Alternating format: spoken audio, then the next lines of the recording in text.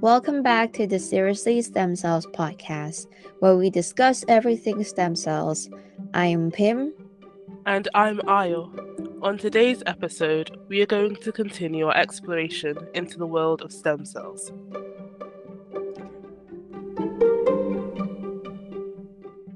Hi, everybody.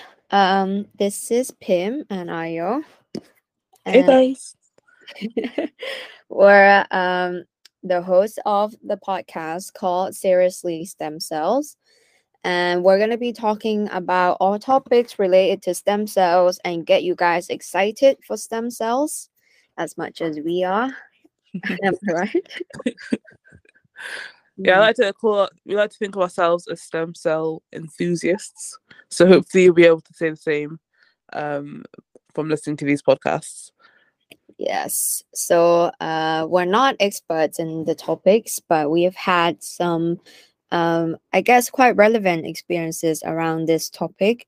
I have had a master's that I finished this year at King's College London. And yes, it's about stem cells and regenerative therapies. So it's cell-based therapies, gene-based therapies, all of that good stuff.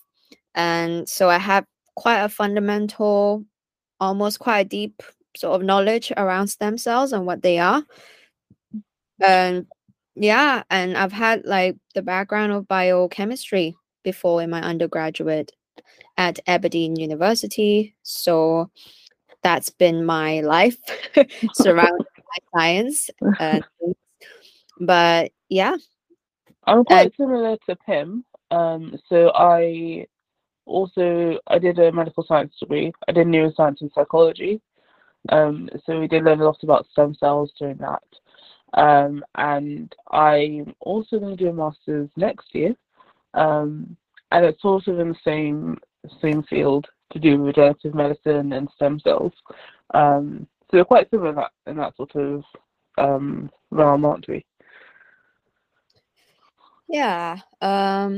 Yes. We have. That's how we met actually. And it's been quite interesting for us to sort of dive deep into this sort of topic. Especially Ayo's going to be starting her master's next year in stem cells, so this is quite relevant and useful to be doing finding interesting work and then recording it and like telling people about it. Yeah, it's quite enjoyable work for the both of us, I'll say, right? Yeah, it's been really, really good. And it's also really nice to do things just for the love of it and not for an assignment or because there's a deadline. Yeah. I wholeheartedly agree with that. It's a very good break after studying for a while. But yes, that's basically us. We think that stem cell is a very good field of study because it has a wide range of applications in the real world. And it's quite, suitable to implement in different contexts within like the medical, within the modern medical world, I would say. For example, it has a lot of regenerative applications. So it's pretty good for wound healing therapies, and also implanting. So how there's been quite a lot of problems with, I don't know, neurologic diseases, I would say, degenerative diseases. Those are things like Parkinson's, dementia, Parkinson's type of dementia, but yes, Alzheimer's. There's all degenerative neurological diseases. Yes, thank you. Got my tongue twisted for a second there. There's quite a lot of applications that, as you know, that stem cells can have unlimited self-renewal capabilities, so they can make themselves make more of themselves quite quickly and quite frequently. They're non-differentiated cells, with unspecialized functions, that means that they're not out of the gate, they're not going to be differentiated into different types of cells right away without the mechanical, chemical, external or internal like cues within the body. Mm-hmm. But they absolutely can be differentiated depending on what environment they're in. Yeah. That's So a really good place to think of where you know stem cells from is if you think of an embryo, like an early stage embryo. So you go from a few cells that are dividing, and from those small number of cells, they will divide and proliferate to provide all the cells of the body of a full blown baby. So you got your liver cells, your skin cells, your heart cells. So yeah, so that's what we think of when you say stem cells. They have the ability to differentiate or specialize into any type of cell in the body, and that's how we describe totipotent. No, pluripotent cells. Mm-hmm. Yeah. So Ayo is absolutely right. Those like examples of pluripotent cells includes like embryonic cells, like she mentioned. There's the umbilical cord stem cell. So do you know what the connection to between the baby and the mother? That's called the umbilical cord. And you can find stem cells there and use them for other purposes. And also one of the very, I wouldn't say recent, it has been a while, but it induced pluripotent stem cells is quite impressive technology that doesn't require a whole lot of I think it answers the ethical questions about stem cells, and it doesn't really breach a lot of the ethical issues around it, because you can induce the stem cells themselves to become pluripotent in the laboratory setting, as opposed to, taking it out from a person. But still, there's still quite a lot to learn about the induced pluripotent stem cells. But yeah, we will have the time and then dig deeper into these specific topics, especially the birth of stem cells, how it came about, what are they being used for specifically in what you know therapeutic areas. But for now, we're just gonna introduce you guys very briefly about it, right? Yeah, so we're having to think about what would be good for the first episode, talking about stem cells, and we stumbled across a paper, and it's called, if I can find it, it's called "No Place Like Home: Anatomy and Function of the Stem Cell Niche," and this paper just really talks about where stem cells live, where they proliferate, where they multiply and grow in number, and how the interaction between their microenvironment will affect how they function, how they proliferate and increase in number, and all those different sorts of things. Yeah. Mm. Yes, so Ayo is absolutely right.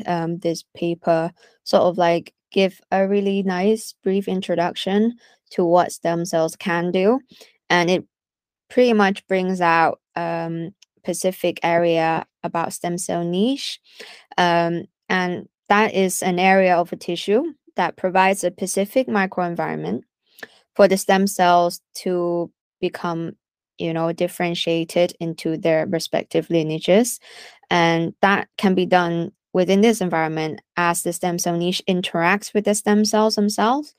And it either maintains the level of self-renewal or promote them to differentiate into different other types of cells like mesenchymal cells, hematopoietic stem cells, or even, neural stem cells.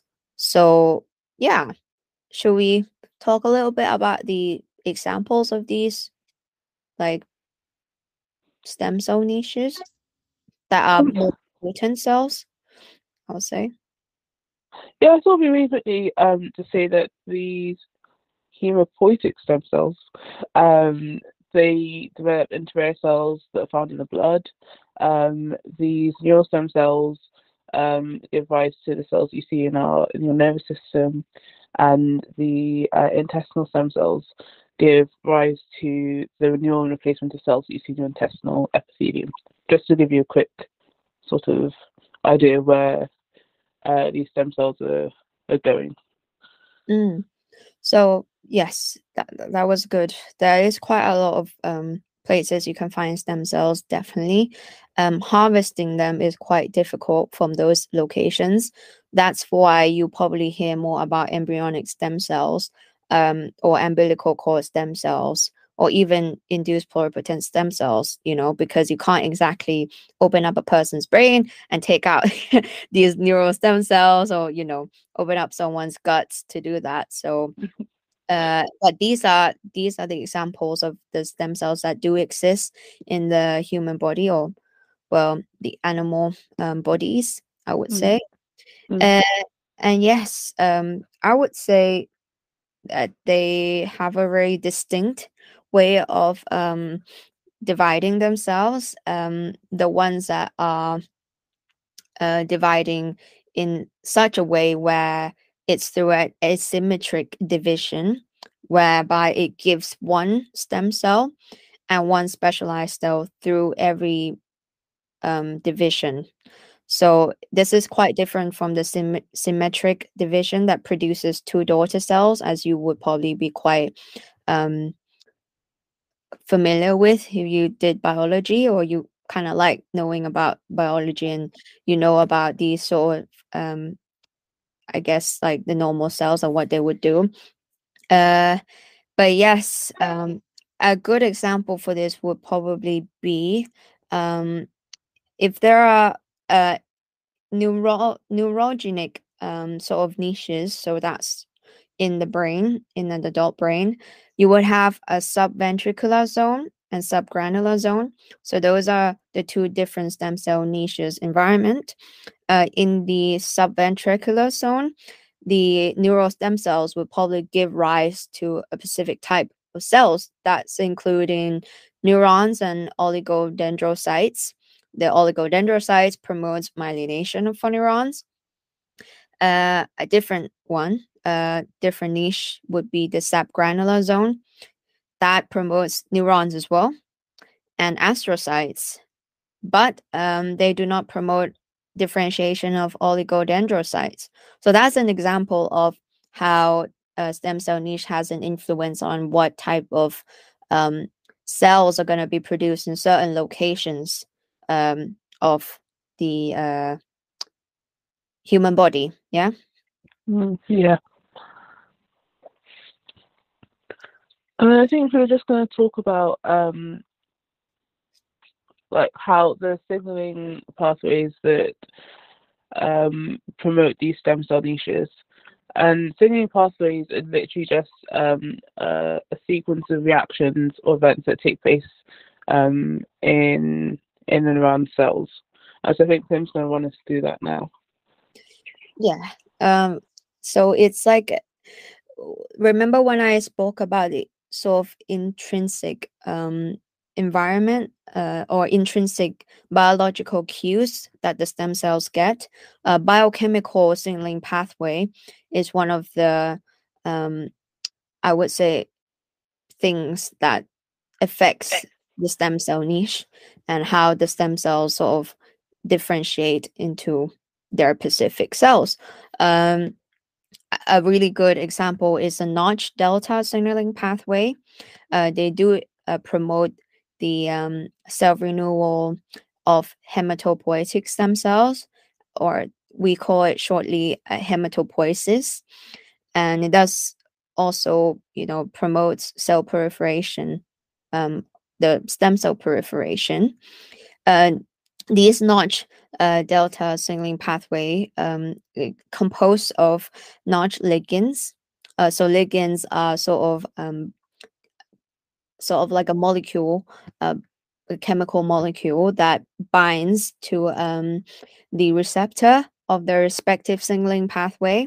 In this case, it's the Notch receptor, and it causes a cascading effect that cleaves or even basically causes a biochemical reaction within the cell that makes the DNA transcribe specific types of genes from the cell to promote the proliferation or differentiation of the stem cells. So in this case, with the Notch signaling pathway, it promotes the ubiquination of the what we call the intracellular domain of the Notch receptor, and this intracellular domain is translocated to the DNA, binds with a complex protein, and thus, transcribe Notch target genes. Yeah.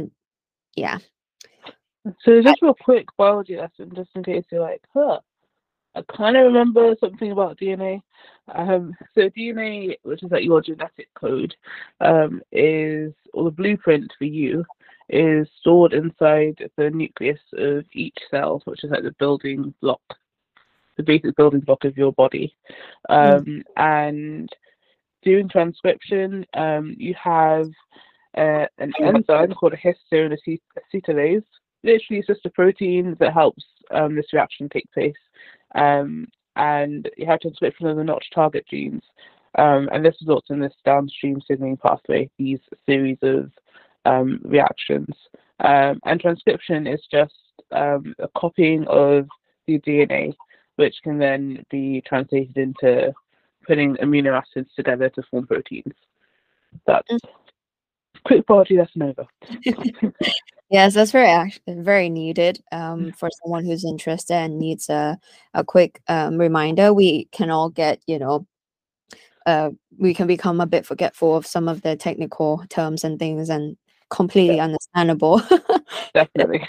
So that much. includes me. It includes me as well. I mean,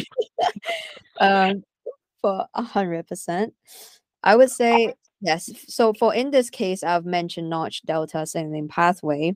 It specifically affects the hematopoietic stem cell proliferation, but it does also affect other types of stem cells like the intestinal stem cells as well, which we're not going to get into, but for your information, it does.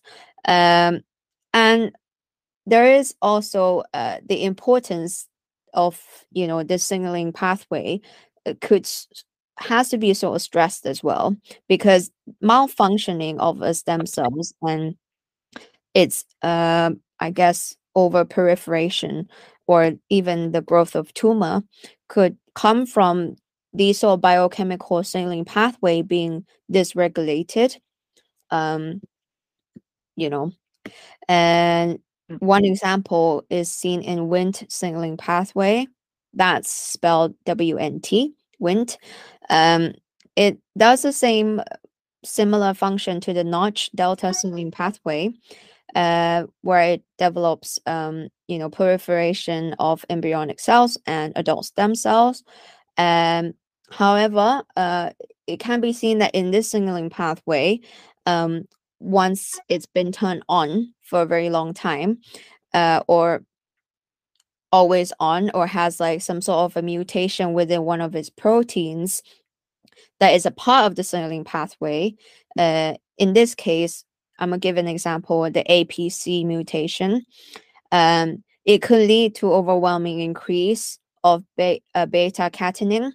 Beta catenin is one of the proteins that's important to the signaling pathway regulating properly. So the rise of this beta catenin levels usually is a good thing, and it allows for the TCF, which is a protein that binds to the DNA, to transcribe the Wnt target genes, and that leads to a normal growth and proliferation of adult stem cells, right? But over time, if the pathway has been turned on for too long, or for like continuously without having been deregulated, the levels of beta-catenin would rise, and this could lead to overproliferation and growth of the stem cells, and that could lead to tumorigenesis or development of cancer cells, right? So it is very important. The point is, it's very important to properly regulate these biochemical pathways. And I wanted to stress and highlight the impact of not doing that could lead to a lot of health consequences. Yeah. And just following on from that, so Pim's been going through the signaling pathways, but you also have mechanical signaling that goes on. So things like the relative rigidity of the substrate or the stem cell niche that these stem cells are growing in or proliferating in can affect how the type of stem cells that will grow there, and also the rate at which they proliferate or increase in number. So stem cell adhesion to the cellular and extracellular matrix, so the substance or the substrate which they grow on, of the niche, the relative elasticity or stiffness of the microenvironment will directly modify how these stem cells differentiate. So, for example, if you have a really rigid substrate, similar to bone, you'll have osteoblast differentiation. So those are stem cells that you find in the bone. But if they're relatively elastic, similar to brain tissue, you'll get neural differentiation. So just to follow on from what Pim was saying, if we know these things, the elasticity or rigidity of these stem cell niches can be altered with damage or disease or aging, and this could interrupt how stem cells choose to differentiate or proliferate. So we're talking about tumorigenesis. So if the stem cell niche changes in characteristic, then maybe that will make the stem cells proliferate, and you get a tumor forming, or maybe it just happens as you get older. So these are all different things to take into consideration when we start to think about things like therapies. Like, what can we do to stop this process from taking place? Yeah, 100% agree with Ayu there. Yes, there is quite a lot of contributing factors towards how the stem cell niche could affect the stem cells themselves. And just like a brief summary of what we've spoken so far. So I've spoken about the biochemical signaling pathway.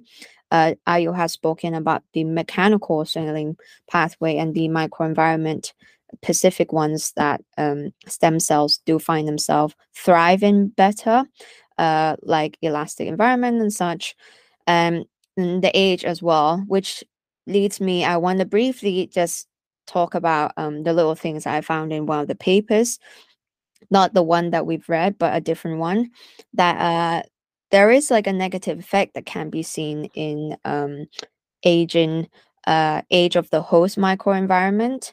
And this is seen when an old donor muscle tissue has been transplanted into a young recipient, and vice versa.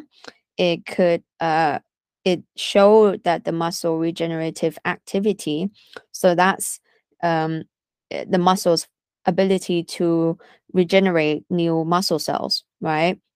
It is basically determined by circulating systemic factors more so. So that includes all the protein factors in the blood that might be seen more in a younger person than in like an elderly person. And by having that sort of transplantation, changing the stem cell niche environment of the human body, it sort of revealed that, oh, stem cells do thrive better in like a younger host circulating systemic factors. that's included in blood and things. So yeah, that's one of the quite interesting thing that I think is worth mentioning when you're talking about stem cell niche and age related sort of stem cells, you know. Uh, Definitely. yeah, before we get into the therapy, but yes, the therapy bits. Yeah, also, I just wanted to quickly chime in and say what I mentioned about the stem cell adhesion and cellular extracellular matrix components. You can find that in the paper that we were talking about, No Face Like Home. So that was taken from there. There you go. Just felt Oh, like I needed to cite it very quickly. Um, the habit doesn't go away, does it? it didn't go away. I felt it rising up in me, like, I must cite. Mm, Um, yeah. but now onto therapies. Yeah. Yes, 100%. I will cite the paper that I mentioned about the old and the young muscle regenerative activity stem cell niche to do with circulating systemic factors. I'll post all that in the portion of our podcast, which will be in the form of a blog, so you guys can go and have a read if you think you wanted to know more about it. But we'll talk about that at the end of the episode more. Do want to get into a little bit about therapy since I have um touch upon it. Um, yes. So knowing the stem cell niche and basically learning more about it, um, it does tell us a lot about how the stem cell activity is being modulated, and specifically targeting these stem cell niches would be beneficial to maybe reversing some of those, systems of the stem cells growth, Yeah. and actually enabling us to avoid um, things that could lead to tumor formation. I would say one of the examples would be knowing from Adam's paper, which I'll cite it later. It does show that osteoblastic niche, which Ayo have mentioned, that about the bone forming stem cells, that could increase the number of hematopoietic stem cells as well in vivo. So that's inside the body. And that could be very beneficial for patients who wanted those hematopoietic stem cells, and that could be harvested and transplanted in patients who need them. Another example would be knowing that skeletal muscle niche tends to favor fibrosis over muscle regeneration. But knowing about the Wnt and the Notch biochemical pathways I've mentioned, we can reverse this muscle regenerative activity, and making that a bit more of a priority in some people over fibrosis, now that we know what kind of mechanism or chemical pathways it relies on. And last but not least, altering the stroma niche can lead to metastatic tumors. So I want to be very clear about this. Metastatic tumors are tumors that basically relocate inside the body. So they're not confined to one location, and they move about by through the blood circulating system. So that's through the blood circulation, and they can move to a different location. So knowing this, stromal niche could be quite um, what's the word for quite susceptible to metastatic tumors, or the fact that the tumor will grow and would later on promote tumorigenesis. We can find a way to prevent this, or prevent the stromal niche from occurring. And yeah, I think the key point of understanding the stem cell niche is that the more we understand about this, we could also target tumor cell niche as well inside the body.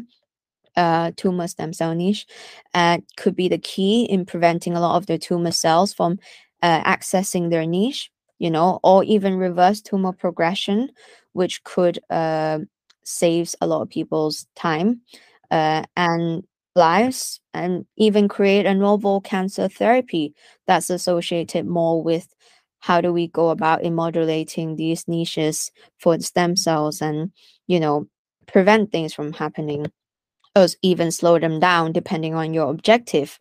But both could be very, very beneficial and very exciting, right? For the areas of therapeutic stem cells. Definitely. It's like, people say that when you have a tidy environment, you feel better. It's kind of like doing that for stem cells. You're going to like tidy up your home, your stem cell niche, and everything will hopefully function a lot better. But prevention is always better than cure. So it's really, really exciting to see what they're doing in the stem cell niche field as well. Yeah, it is very.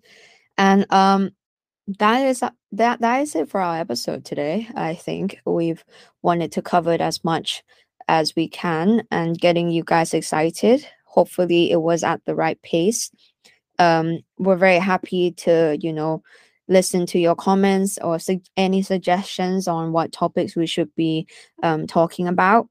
But Io and I have come up with our own ideas for now, and we wanted to do like a 4 to 5 part of different types of stem cells that we've mentioned before in the podcast, just in this episode. And we'll definitely get into more the therapeutic areas, and we'll occasionally come up with the new technologies that we've heard of surrounding, the topic of stem cells. I would say one topic I really want to get into. I don't know if you want to dive into that, IO, but organoids are very interesting. Oh Thing. yeah, definitely. Yeah. Organs, yeah. So those are like basically organs that form from stem cells that has been grown outside of the human body and fully form organs, and they could be of use during drug modeling or even disease modeling, and that could be, yeah, it has wide range of applications there, but those are the two key ones. But yes, There's so much to look forward to the upcoming episodes. So we look forward to speaking with you then. yeah. And that's it for Seriously Stem Cells today. And thank you for listening. We'll see you soon. See you soon. Bye.